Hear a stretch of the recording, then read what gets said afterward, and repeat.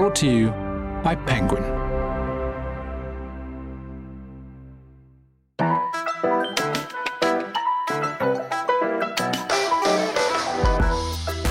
Hello and welcome to the Penguin podcast, where we talk to writers about writing.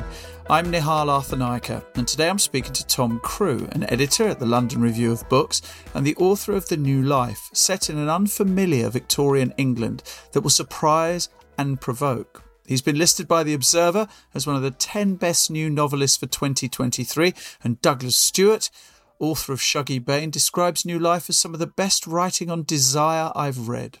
I'm delighted to have the opportunity to talk to him today. Tom Crewe, welcome to the Penguin podcast. Thank you for having me. It's very nice to be here. So now we have a rough time scale of how long it takes to be an overnight success, and that's 10 years. Is it? Yes, that's about it. I had the idea for the book 10 years ago, and here we are today. It's gone in a flash. Why did it gestate over a decade? Well, it sounds more tragic than it actually was in reality, because I had the idea 10 years ago, but I was not at the desk for 10 years. I was doing lots of other things. I had the idea and I was still finishing my PhD, so it was sort of just, there it was on the back burner. I started doing a bit of reading, thinking. Then I got a job, and that was very consuming, and still I kept thinking, there's that novel, and every now and again I would pick up a book and think about it.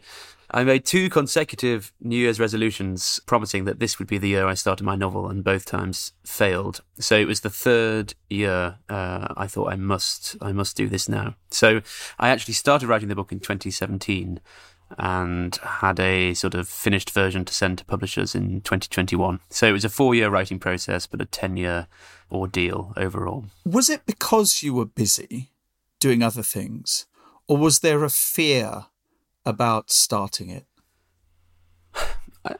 I do think it was busyness, but I think you're right to suggest there is always some trepidation, because it was completely uncharted territory for me. It was...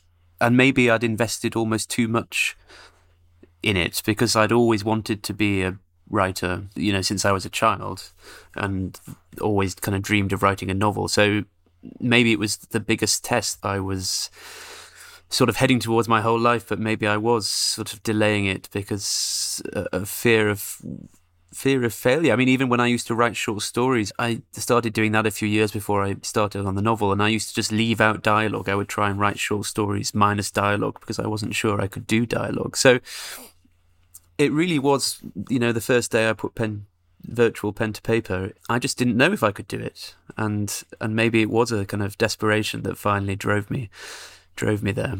What did you find to being the key to unlocking dialogue? Well, in a way, it was just sort of taking the plunge. And once you started, I found that it was actually relatively straightforward. Though it is a mysterious process, because, of course, you are having a kind of conversation in your head. And I found that more interesting as time went on, because I used to be quite dismissive of writers who sort of mystify about their characters. My characters have a life of their own. It's not me. They control me. They do what they want to do. And it's easy to sort of be a bit sniffy about that. And what I arrived at in the end was not really that your characters have a life of their own, so much as that you have invested your characters with sufficient life that their responses become obvious to you. You know what they're going to say next, because there are so many ways they would not respond. You know all the ways they would not respond, so somehow that sort of provokes in you the characteristic response on the part of your character. That's on a good day. Obviously, there are also the days where you find yourself typing out cliches and you have to go back and work out what's going wrong. Often I found that you can fall into a kind of cliche dynamic between characters, that they can end up talking like you've seen characters talk in the movies, or, a best friend wisecracking with their pal, and you think, where have I heard this kind of rhythm before? And you suddenly think it's from TV, it's from film. And then you have to go back and think, no, that's not how my characters would talk. That's not intrinsic to them and to their relationship. Was the desire to have an authentic late 19th century English voice, was that authenticity a wise counsel throughout? Or was there points at which it seemed it could be quite oppressive to become obsessed with exactly how they should sound and exactly the words they should be using? Well, I don't know if I thought about it that way. I actually spent most of the time writing the novel worrying that it would not seem like a very Victorian novel, that actually there was not enough there to ground readers in the 19th century, because I had made a decision that the best way to write this kind of novel was to write it not as if I was a 19th century writer, but as if I was someone who lived in the 19th century, in the sense that I didn't want to notice things. I didn't want to point things out for an imagined contemporary reader. I wanted to write as though the environment of late Victorian Britain was axiomatic to me. So I wouldn't spend my time pointing out things to say, oh, look, here we are, we're in Victorian London. I would just say they got into a carriage. If something was relevant to the story that they had to get in a carriage to go somewhere, I would say they got into a carriage. But that was about as far as I was going in terms of trying deliberately to evoke a period atmosphere. So sometimes the book felt sort of almost too contemporary to me. And in terms of the speech too, when writing the conversations between these characters, I was not thinking, oh, I need to make them sound like Victorians. I don't know if I was deeper into it than that, because I had spent such a long time working on my PhD, which was about late Victorian Britain. I think in a way I had absorbed so much of the way in which 19th century people spoke and wrote that it was coming to me naturally, instinctively, rather than as a product of a lot of labour. Did a colleague remark on the fact that you speak like a Victorian? Yes. One of my colleagues did one lunchtime. Said, you know what, Tom, I finally cracked what is that's strange about you. It's that you've got these very formal Victorian ways of speaking, and no one had ever pointed this out to me before. And I don't really know what I'd said at lunchtime. The repertoire was limited, but I do think I have absorbed, even as a child, I used to think I spoke like, or in fact, as a child, I definitely deliberately tried to speak like P.G. Wodehouse. But I do think somehow I have absorbed into my speech. This is just, it's unhealthy to spend so much time in the 19th century is the lesson here. In what ways would you feel incredibly comfortable in the 19th century and almost pine for it from a modern sensibility? I respect the seriousness of the Victorians. We always use this word Victorian, but of course the 19th century only became Victorian in 1837, and Victoria's reign is so long that there are many phases in the 19th century. You have a very different sensibility in the 1850s than you do in the 1870s, and certainly from the 1890s. It is that earnestness, that sincerity, a lack of embarrassment, I suppose, about taking life seriously and wondering what life is for. I mean, that's what my characters are always doing in this book. They are trying to work out what is the best way to live and why we should be living in a particular way. And I think that's what so many of the great figures in the 19th century were discussing and exploring. And there's a stereotype which I hope I explode in the novel, which is that the Victorians were complacent and they were all about, children in factories and terrible poverty, and they didn't care, and it was laissez-faire. But actually, I think it's much more characteristic of the Victorians that they were deeply energised and aggravated and despairing about their society, that they attacked their society with a zeal that we could do with attacking our society today. They were not afraid to urge people to think differently and act differently. And that's very admirable, I think. And that conversation's contemporary between what is regarded to be, quote unquote, real activism and performative activism. And that was as relevant then. And also as well how you live your life behind closed doors and what you wish to project to the world. And that's very much running through this book, isn't it? Yes, in some ways it's one of the things that makes it a political book. I hope it's many other things as well, but I think one of the things that makes it a political novel is that it is directly engaged with those questions. How do we act politically? How do we change our society? Is the best way to change our society by changing ourselves, by sort of perfecting ourselves as individuals, becoming less selfish or more honest, more truthful? Or should we be instead focusing our energies on these kind of big structural, institutional questions? Should we be at home being vegetarians and wearing sandals, or should we be marching on the streets and trying to get into Parliament? And those are still, as you say, the questions that energise us today. Do we try and combat climate change through individual behaviours, or is that completely dwarfed by the impact of big states like India and China and the States? And should we be focusing all our efforts actually on trying to create political change that will change things on a macro level? Those are the debates that are still running. And of course, those debates don't have to be seen in those terms either. It can be much more about personal experience. Is it better to stay in the closet in 1894 and protect your family, protect the reputation of your children, your wife? Or should you be trying to, in a way, come out, change society for gay people like yourself at great personal risk?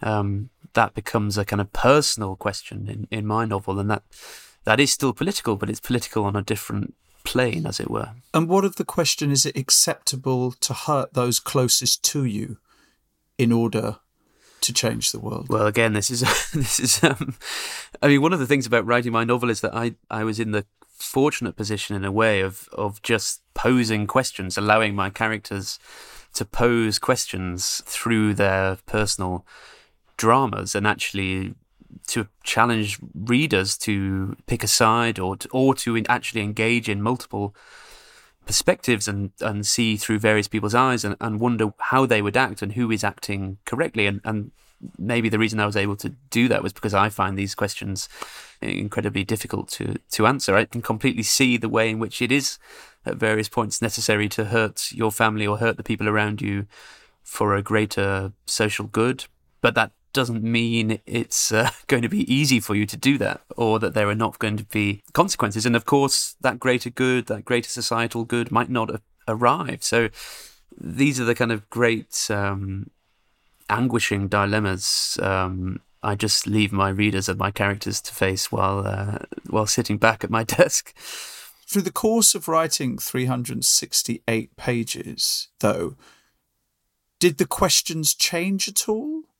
Did your judgments change at all? I think all the time, almost every day, part of being a novelist is hopefully being able to enter into many different points of view and to resist simplicity. I talked about cliché earlier on, but resist cliché, resist simplicity, resist the obvious, always look deeper, try and find complexity and nuance. And that means that you were always pushing yourself, almost morally. I know that sounds very grand, but to constantly consider how someone else might arrive at a particular decision or view, and the reasons that might underlie a decision which on the surface might seem objectionable.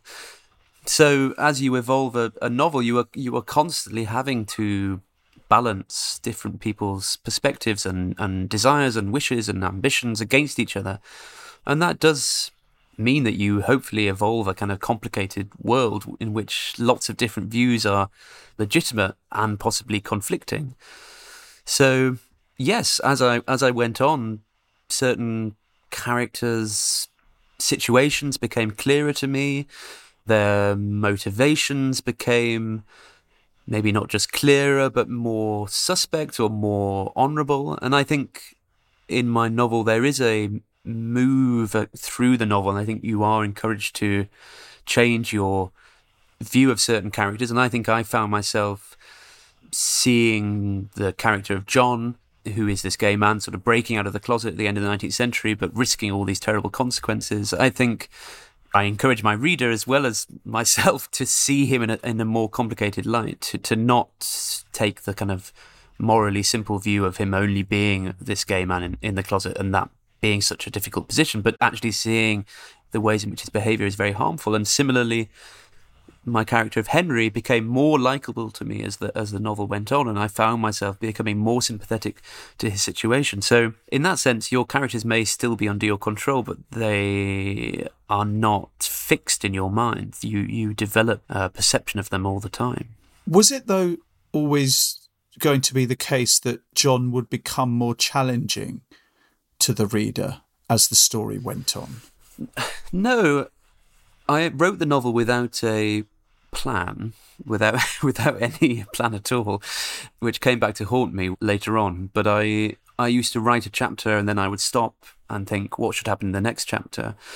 And I just proceeded like that for years. So no, the way John's character was going to develop was not obvious to me at all. And I suppose that's what I mean. As things went on, as I had to concentrate on his relationships with other characters, seeing how his decisions created circumstances and that other people had to deal with, and found myself working out how he was responding to these circumstances, he became more complicated. And I think it was actually a logical, if I'd been able to think about it this way, I think it is a logical consequence of his position, because a man living in a homophobic society, an institutionally homophobic country at the end of the 19th century, will not be able to do the things he wants to do, change the law, change what society thinks about this subject, risk publicity. He will not be able to do these things without severe difficulty and severe emotional consequences if he also is married with children. So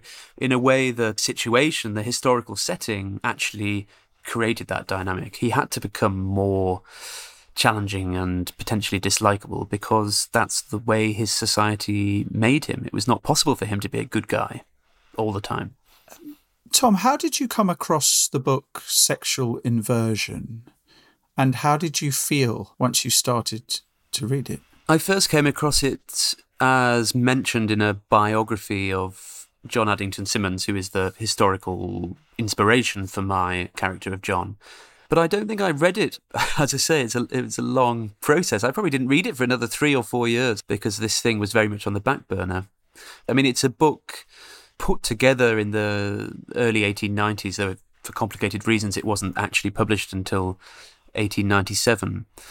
But I think the core of the book are these case studies. Addington Symonds and his collaborator Havelock Ellis, who is the basis for my character Henry, put this book together, and they collected personal testimony from, I think, about 25 gay men.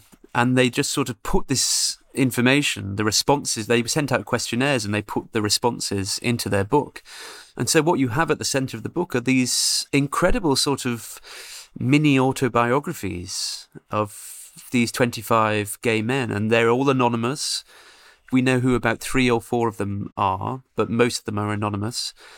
And they're just completely fascinating records of these gay lives. So they're men talking about their adolescence, when they first developed sexual feelings, when they first masturbated, when they first had sex, what kind of sex they enjoy, with what kinds of men, who were they attracted to.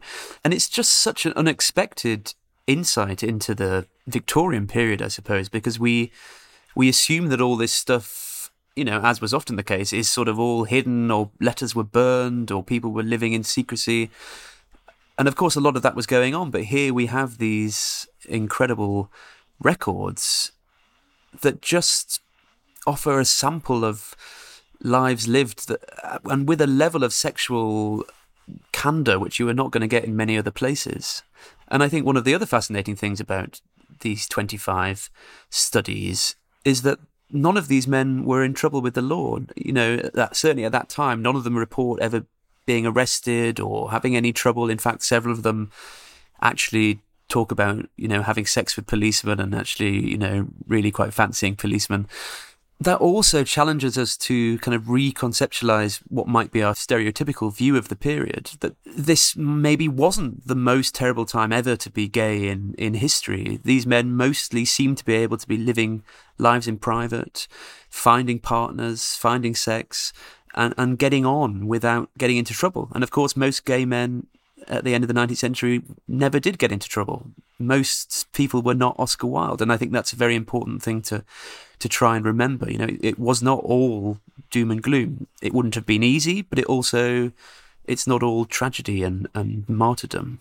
But that's interesting because, 5 decades later, Alan Turing takes his own life because the state won't allow him to be who he wants to be. And of course, I don't mean to suggest that it was easy for everyone, or that, all of these people endured difficulty and had their options narrowed. And in fact, one of the moving things about the book is that most of these men say that they are happy being gay, that they don't want to change, they don't want to be straight, but they just wish they could live more open lives, and that they didn't feel compelled to live in secret or feel compelled to marry women because that was their only route to respectability or, getting on in their profession. But I actually think the Turing example is relevant because the 1950s was the worst decade to be gay in Britain. I mean, that's the time you have the most arrests, you have the most aggressive campaign on the part of the British government to penalise and punish homosexuals. We shouldn't see this as a kind of steady climb to acceptance. There are actually, peaks and troughs. And the 20th century, I think, overall was a harder time to be gay in Britain, partly because visibility increased. The more people knew about homosexuality or discussed it, or the more scandals there were, people can be targeted, people can be noticed. There is a larger language of abuse, for example. I sometimes semi-facetiously say that the 1980s might have been a harder time to be gay than the 1890s. Yeah, without question. Even if you leave AIDS out of it. Certainly if you put AIDS in, it certainly is a harder time. But even if you leave AIDS out, you've got a nationally homophobic culture with the press, and that is a consequence of visibility rather than invisibility or the ability to pass without being seen. So, yes, it's definitely not a sort of inevitable story of progress. It's a murky picture. In writing the novel, could you be absolutely immersed in this world and this period? Or were there elements throughout it where you were kind of being asked by the writing to think about the world we live in now? I don't think actually I did do much thinking about the here and now. I mean, in a direct sense, I don't think I ever thought... I certainly wasn't deliberately drawing any parallels or winking at the reader, because I was so committed to that historical moment, to trying to bring alive that moment and the kind of lived reality of my characters. But that doesn't mean that my world in the 2020s was not leaking in. And I think the book is, I know there are moments in the book that reflect moments in my life, a certain mood. I sort of fell in love halfway through writing the book, and I think some of the kind of the feeling between John and Frank is sort of inflected by my feeling at the time, or took on a new sort of intensity maybe because of how I was feeling at the time. And I think actually some of those big sort of strategic questions we were talking about earlier, how do we fight for change? What's the best way of doing it? Do we take it steady? Do we take big risks? I think actually that also reflected the political moment I was living through. It occurs to me that this was a novel being written in the sort of Jeremy Corbyn years of the Labour Party, which all these questions were being asked. What is the best way to deliver change? Is it by being a radical left-wing party that breaks with the consensus and takes bold departures and appeals to the public in a new way? Or should it be, steady wins the race? We've got to accommodate different, groups and tailor our message more carefully. And so I think in that sense, the book reflects the time it was being written. It's sort of unintentionally, I think I wasn't conscious of it at the time, but I think it is unconsciously took on board some of that contemporary moment. Congratulations, by the way, trying to grow a new relationship while trying to write a debut novel. That can't be easy time-wise, I can imagine. No, it did get in the way somewhat, yeah. Who was the first family member to see a manuscript to the book? There was no family member. I mean, my boyfriend saw the manuscript first. I mean, when the book was submitted to publishers, it had only been read by two people, my boyfriend and my agent. So I certainly didn't rush to hand it over to a member of my family. And in fact, no member of my family read the book until it was in proof, with proper proof copies.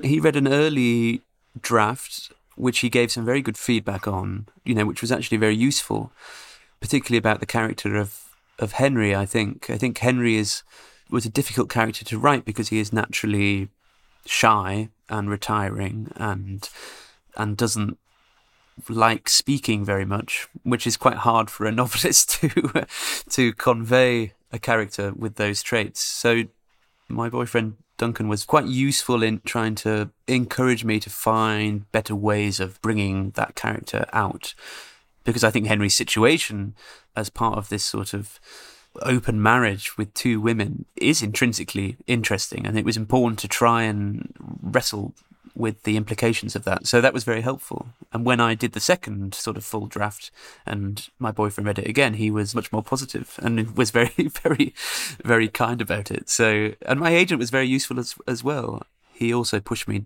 down some new avenues and encouraged me to change the title of the book. So the book's title was changed at the last minute, and that was all my agent's idea. What did you want to call it?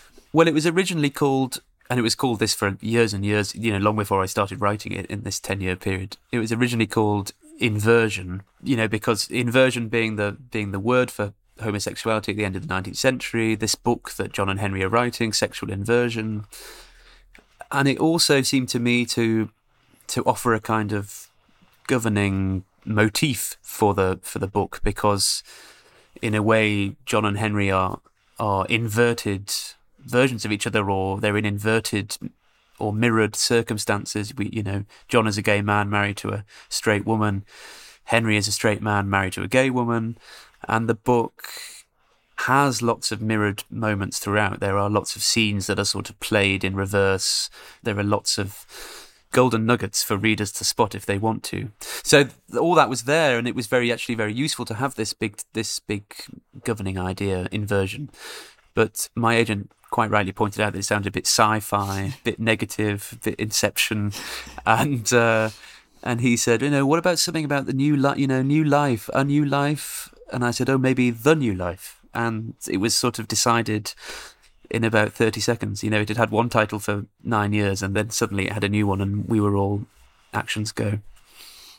How did you navigate the intersectionality or lack of between John's experience as a gay man and Edith's experience as a lesbian? How did you begin to construct that? I think the big thing to bear in mind straight away was the illegal difference in those circumstances, that when my book starts in 1894, male homosexuality is illegal, but female homosexuality is not. So you could legally be a lesbian in a way that you could not legally be a gay man. But of course, there was a massive social stigma attached to being a lesbian, and it's certainly not something you would be advertising. So that was the first big distinction. And then, of course, there is the sort of secondary issue, which is that women, because they were permitted to live together and have a sort of greater degree of intimacy, female friendship was sort of accepted in a way that male friendship was not, accepted in an intimate way, that it was actually more possible to live a lesbian life sort of semi-openly. And so that becomes a consideration too, that John is sort of desperately trying to break into the open, trying to express something that he feels he has not been able to express, whereas Edith and her partner Angelica actually have a lot of the world in their hands. They can almost live the life they want to lead as it is. So they have a different kind of imperative. And that's perhaps why Edith in the end is not as sympathetic to John as their shared circumstances might suggest. Though Angelica feels differently. She sees the importance of this shared status, that actually, no gay woman will be truly free until gay men are, that actually the great issue is overcoming this social stigma. It's not so much about the law as about trying to find a kind of social recognition, a kind of validity in public. What about the freedom that John has in terms of being able to move a man into their environment, and what that does to Catherine, his wife? Well, this is another good example of this intersectionality, I suppose, this way in which different kinds of identity or oppression connect. because, of course, I've just said in a way John has a harder time than Edith, but of course, by virtue of being a man, he has a different set of prerogatives and freedoms that he can exercise. So he is freer in some ways than Edith, simply by virtue of being a man. And he's certainly freer than his wife, Catherine, who is herself less free than Edith because she's, a married woman. She's in her 50s. She's of a different generation. She's living a kind of respectable upper middle class life. So there we see a clear tension between what we might see as gay rights and women's rights. We see the limits of that solidarity between gay men and women. They are both oppressed, but to what extent? And, it's just not easy. And that's something I wanted to bring out all through the novel, just how complicated it was. And of course, it comes back to that question of how you feel about John in the book. It's crucial for me that we recognise that a homophobic society, first of all, meant that John got married when he shouldn't have done, and he regrets that, and he knows that's been bad for him and for Catherine.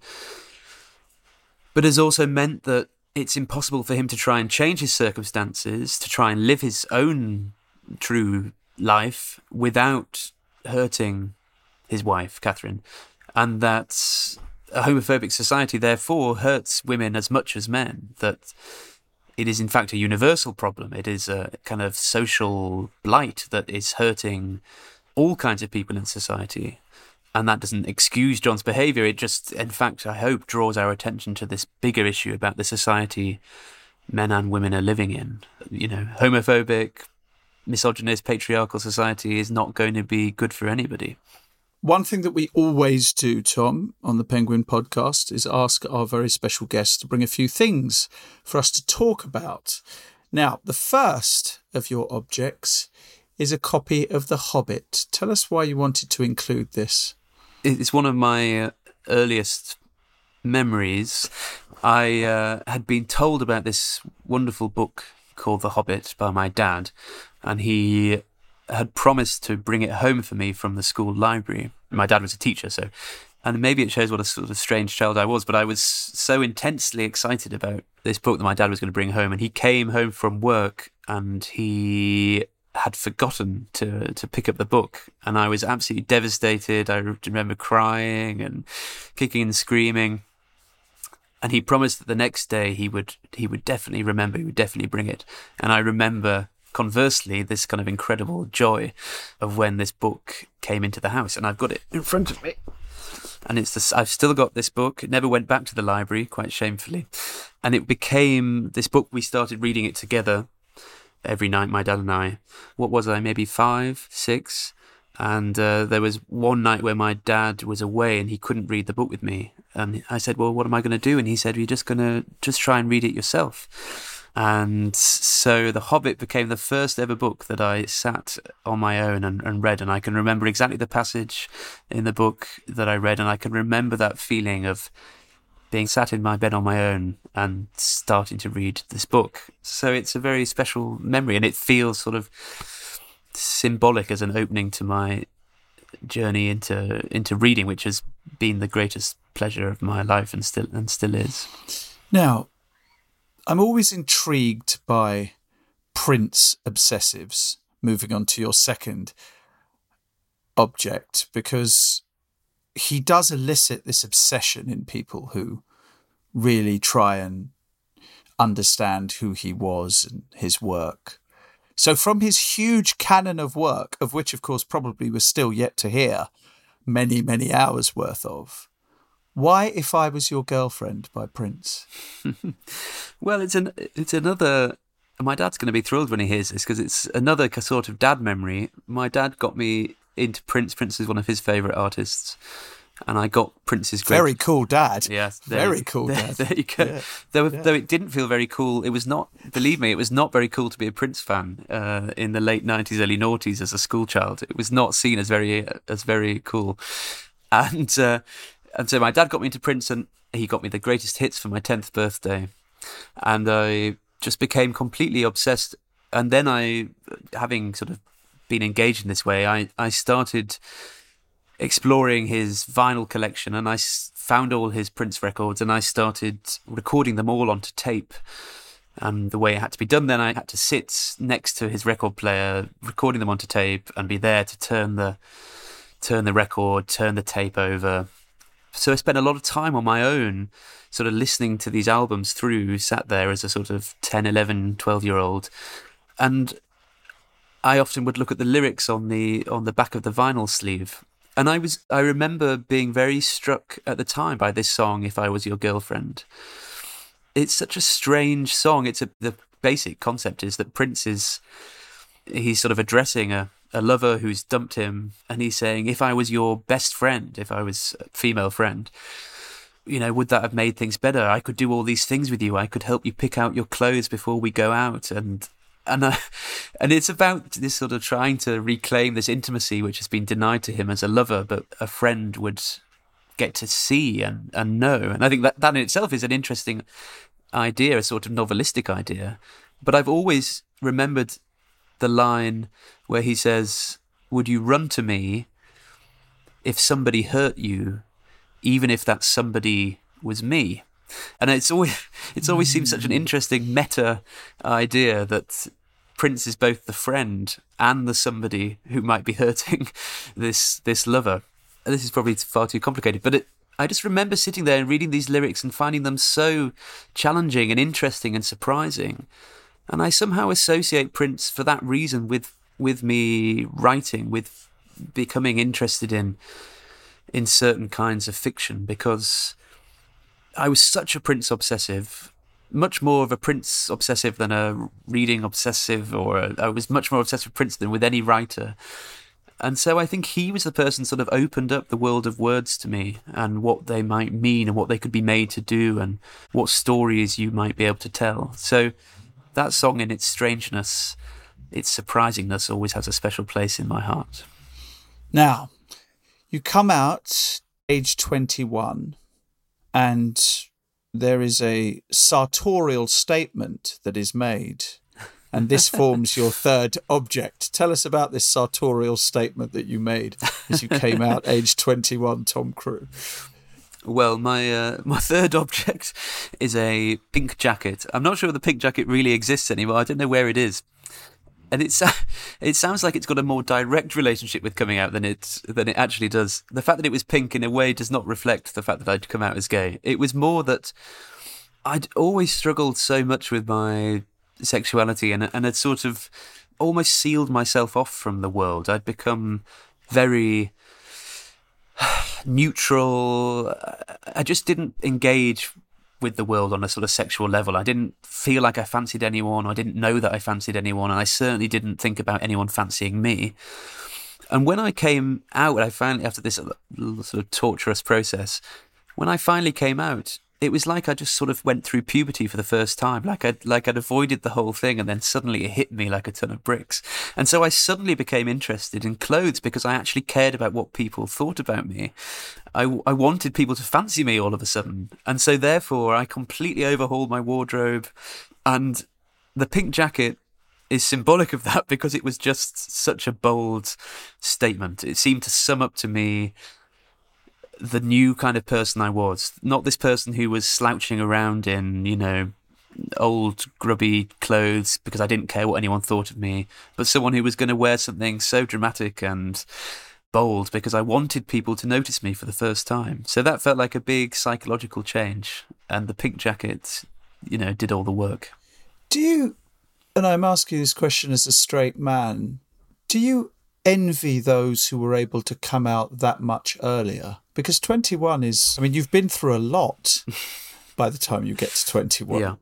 Yes, I remember even at the time thinking it was a shame because I'd gone through my whole undergraduate years without being able to, have a good time or meet people or, as I say, I'd sort of sealed myself off from everything because I was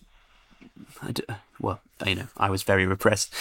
And so, yes, it's a great loss. And you think, well, and all this anguish of being a teenager and all the self-doubt and worry, of course you wish you'd avoided all that. And of course it's wonderful now to think that someone might be coming out age 13 or 12 or whatever, or might have the confidence to even sort of speculate on that openly, publicly, or with their parents. Or that's a huge social change and something that's just so positive. Though I think, there was always this thing said that when homosexuality was legalized, certain gay men said, oh, it's not the same anymore, it was so exciting doing it all in secret and, cottaging and, it's lost all its mystique. And I think it's easy to feel the pull of saying something similar about coming out, that it's such an experience, it's such a way of going through the world and then emerging suddenly in a new form, that it does give you a certain experience that you almost think, well, I'm almost glad I had it, because it teaches you things about yourself and about life and about gender. And so you sort of in a crusty-ish way think, oh, is it maybe too easy now? Is there something you can get out of the tension? But of course, it's definitely better. It's definitely better not to have that. So I'm very pleased other people won't have to go through the same thing. But having interviewed so many gay men, so many have told me over the years that they knew very young who they were. Primary school age, they knew.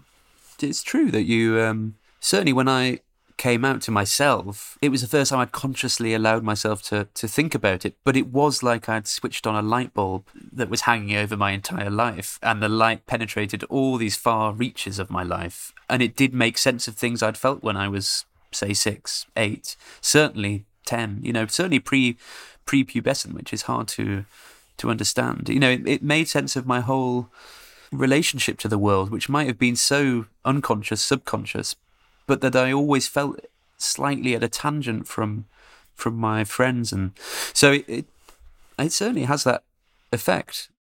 Object number 4, not quite as cool as a pink jacket, but very, very worthy for you. A folder of emails. There you go. When you ever start a sentence off with a folder of emails, you never think it's going to be that exciting. But this, of course, is to do with your job at the London Review of Books, isn't it? Yes. When I was putting this list together, that very afternoon, I had happened to come across this folder of emails I had made when I was migrating, emails between systems. And the folder was called Mary Kay. And it includes all the emails I received from the then editor of the London Review of Books, Mary Kay Wilmers, over the sort of 6 or so years we were working together. She was my boss, and she's now retired, but she had been the editor of the LRB for 40 years, thereabouts. And she was such an inspirational presence in my life. She is an amazing woman, and she was an amazing editor, and she was editing the LRB into her 80s. And I'd never seen anyone with so much dedication to their work and to the sort of craft of writing, turning sentences into good sentences. She really believed in the mission of the LRB. And when I joined the LRB, she really believed in me and gave me my first opportunities as a writer, writing for the public. A few times I would say something in the office, maybe we should have a piece about X. And she would characteristically say, well, you do it. And when you've just arrived and you're the intern, making the coffee, and the editor of the LRB says, well, you go and write about the state of the Labour Party, it's just an incredible vote of confidence. And I responded so much to those opportunities, and it gave me a profile. It allowed me to become a different kind of writer. The reason I got an agent in the first place was because they read something I'd written in the LRB, and Mary Kay gave me all that. And so looking through these emails and seeing all the back and forth and all her ideas for pieces and things we should do, and her complete commitment to literature and to its importance in the world is very moving and important for me. So I wanted to recognise her significance in my life. And lastly, pictures above your writing desk. Well, I have various pictures above my desk, some of which are of writers. The writers there is a picture in a frame in a special position of Henry James, But importantly, it's the young Henry James, because I didn't want to be intimidated by late Henry James. It was important to remember that even Henry James started off as a young cadet. So I like looking at the young Henry James with his beard and think, you know what, everyone's got to start somewhere.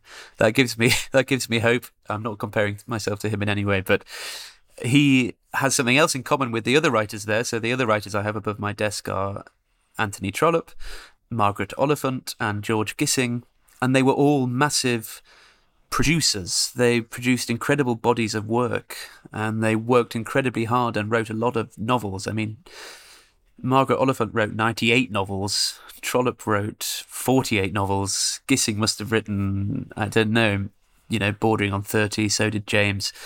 And that too is a sort of encouragement, because I just don't want to take another 10 years. So I look at them and think, well, look, you can't sit here anguishing over every sentence, and you've got to keep going, and you've got to produce. Salman Rushdie said a quite moving thing about Martin Amis the other day. He left behind a shelf of books, and we've lost him, but we've still got the shelf. And I look at these writers and I think, well, they created shelves of books, and I would like to try and create a shelf of books. And you won't do that by sort of being costive and taking 15 years to write every book. So it encourages me to attack the page. I'm not sure it works, by the way, but that's what they're there for. They're meant to encourage me. Yes, indeed. Thank you so much, Tom. It's been an absolute pleasure to have a conversation with you today. And I'm so glad that you could join us on the Penguin podcast. Thank you. And thank you for listening wherever you are. If you haven't already, don't forget to subscribe to make sure you never miss an episode. And you can leave us a review too and help get the word out. And finally, if you want to find out more about this podcast or Tom's work, head over to penguin.co.uk/podcasts, where you'll find compelling conversations with authors from Margaret Atwood to Benjamin Zephaniah. Dip in, see what you find. I'm Nihal Arthanayake. I'll see you next time.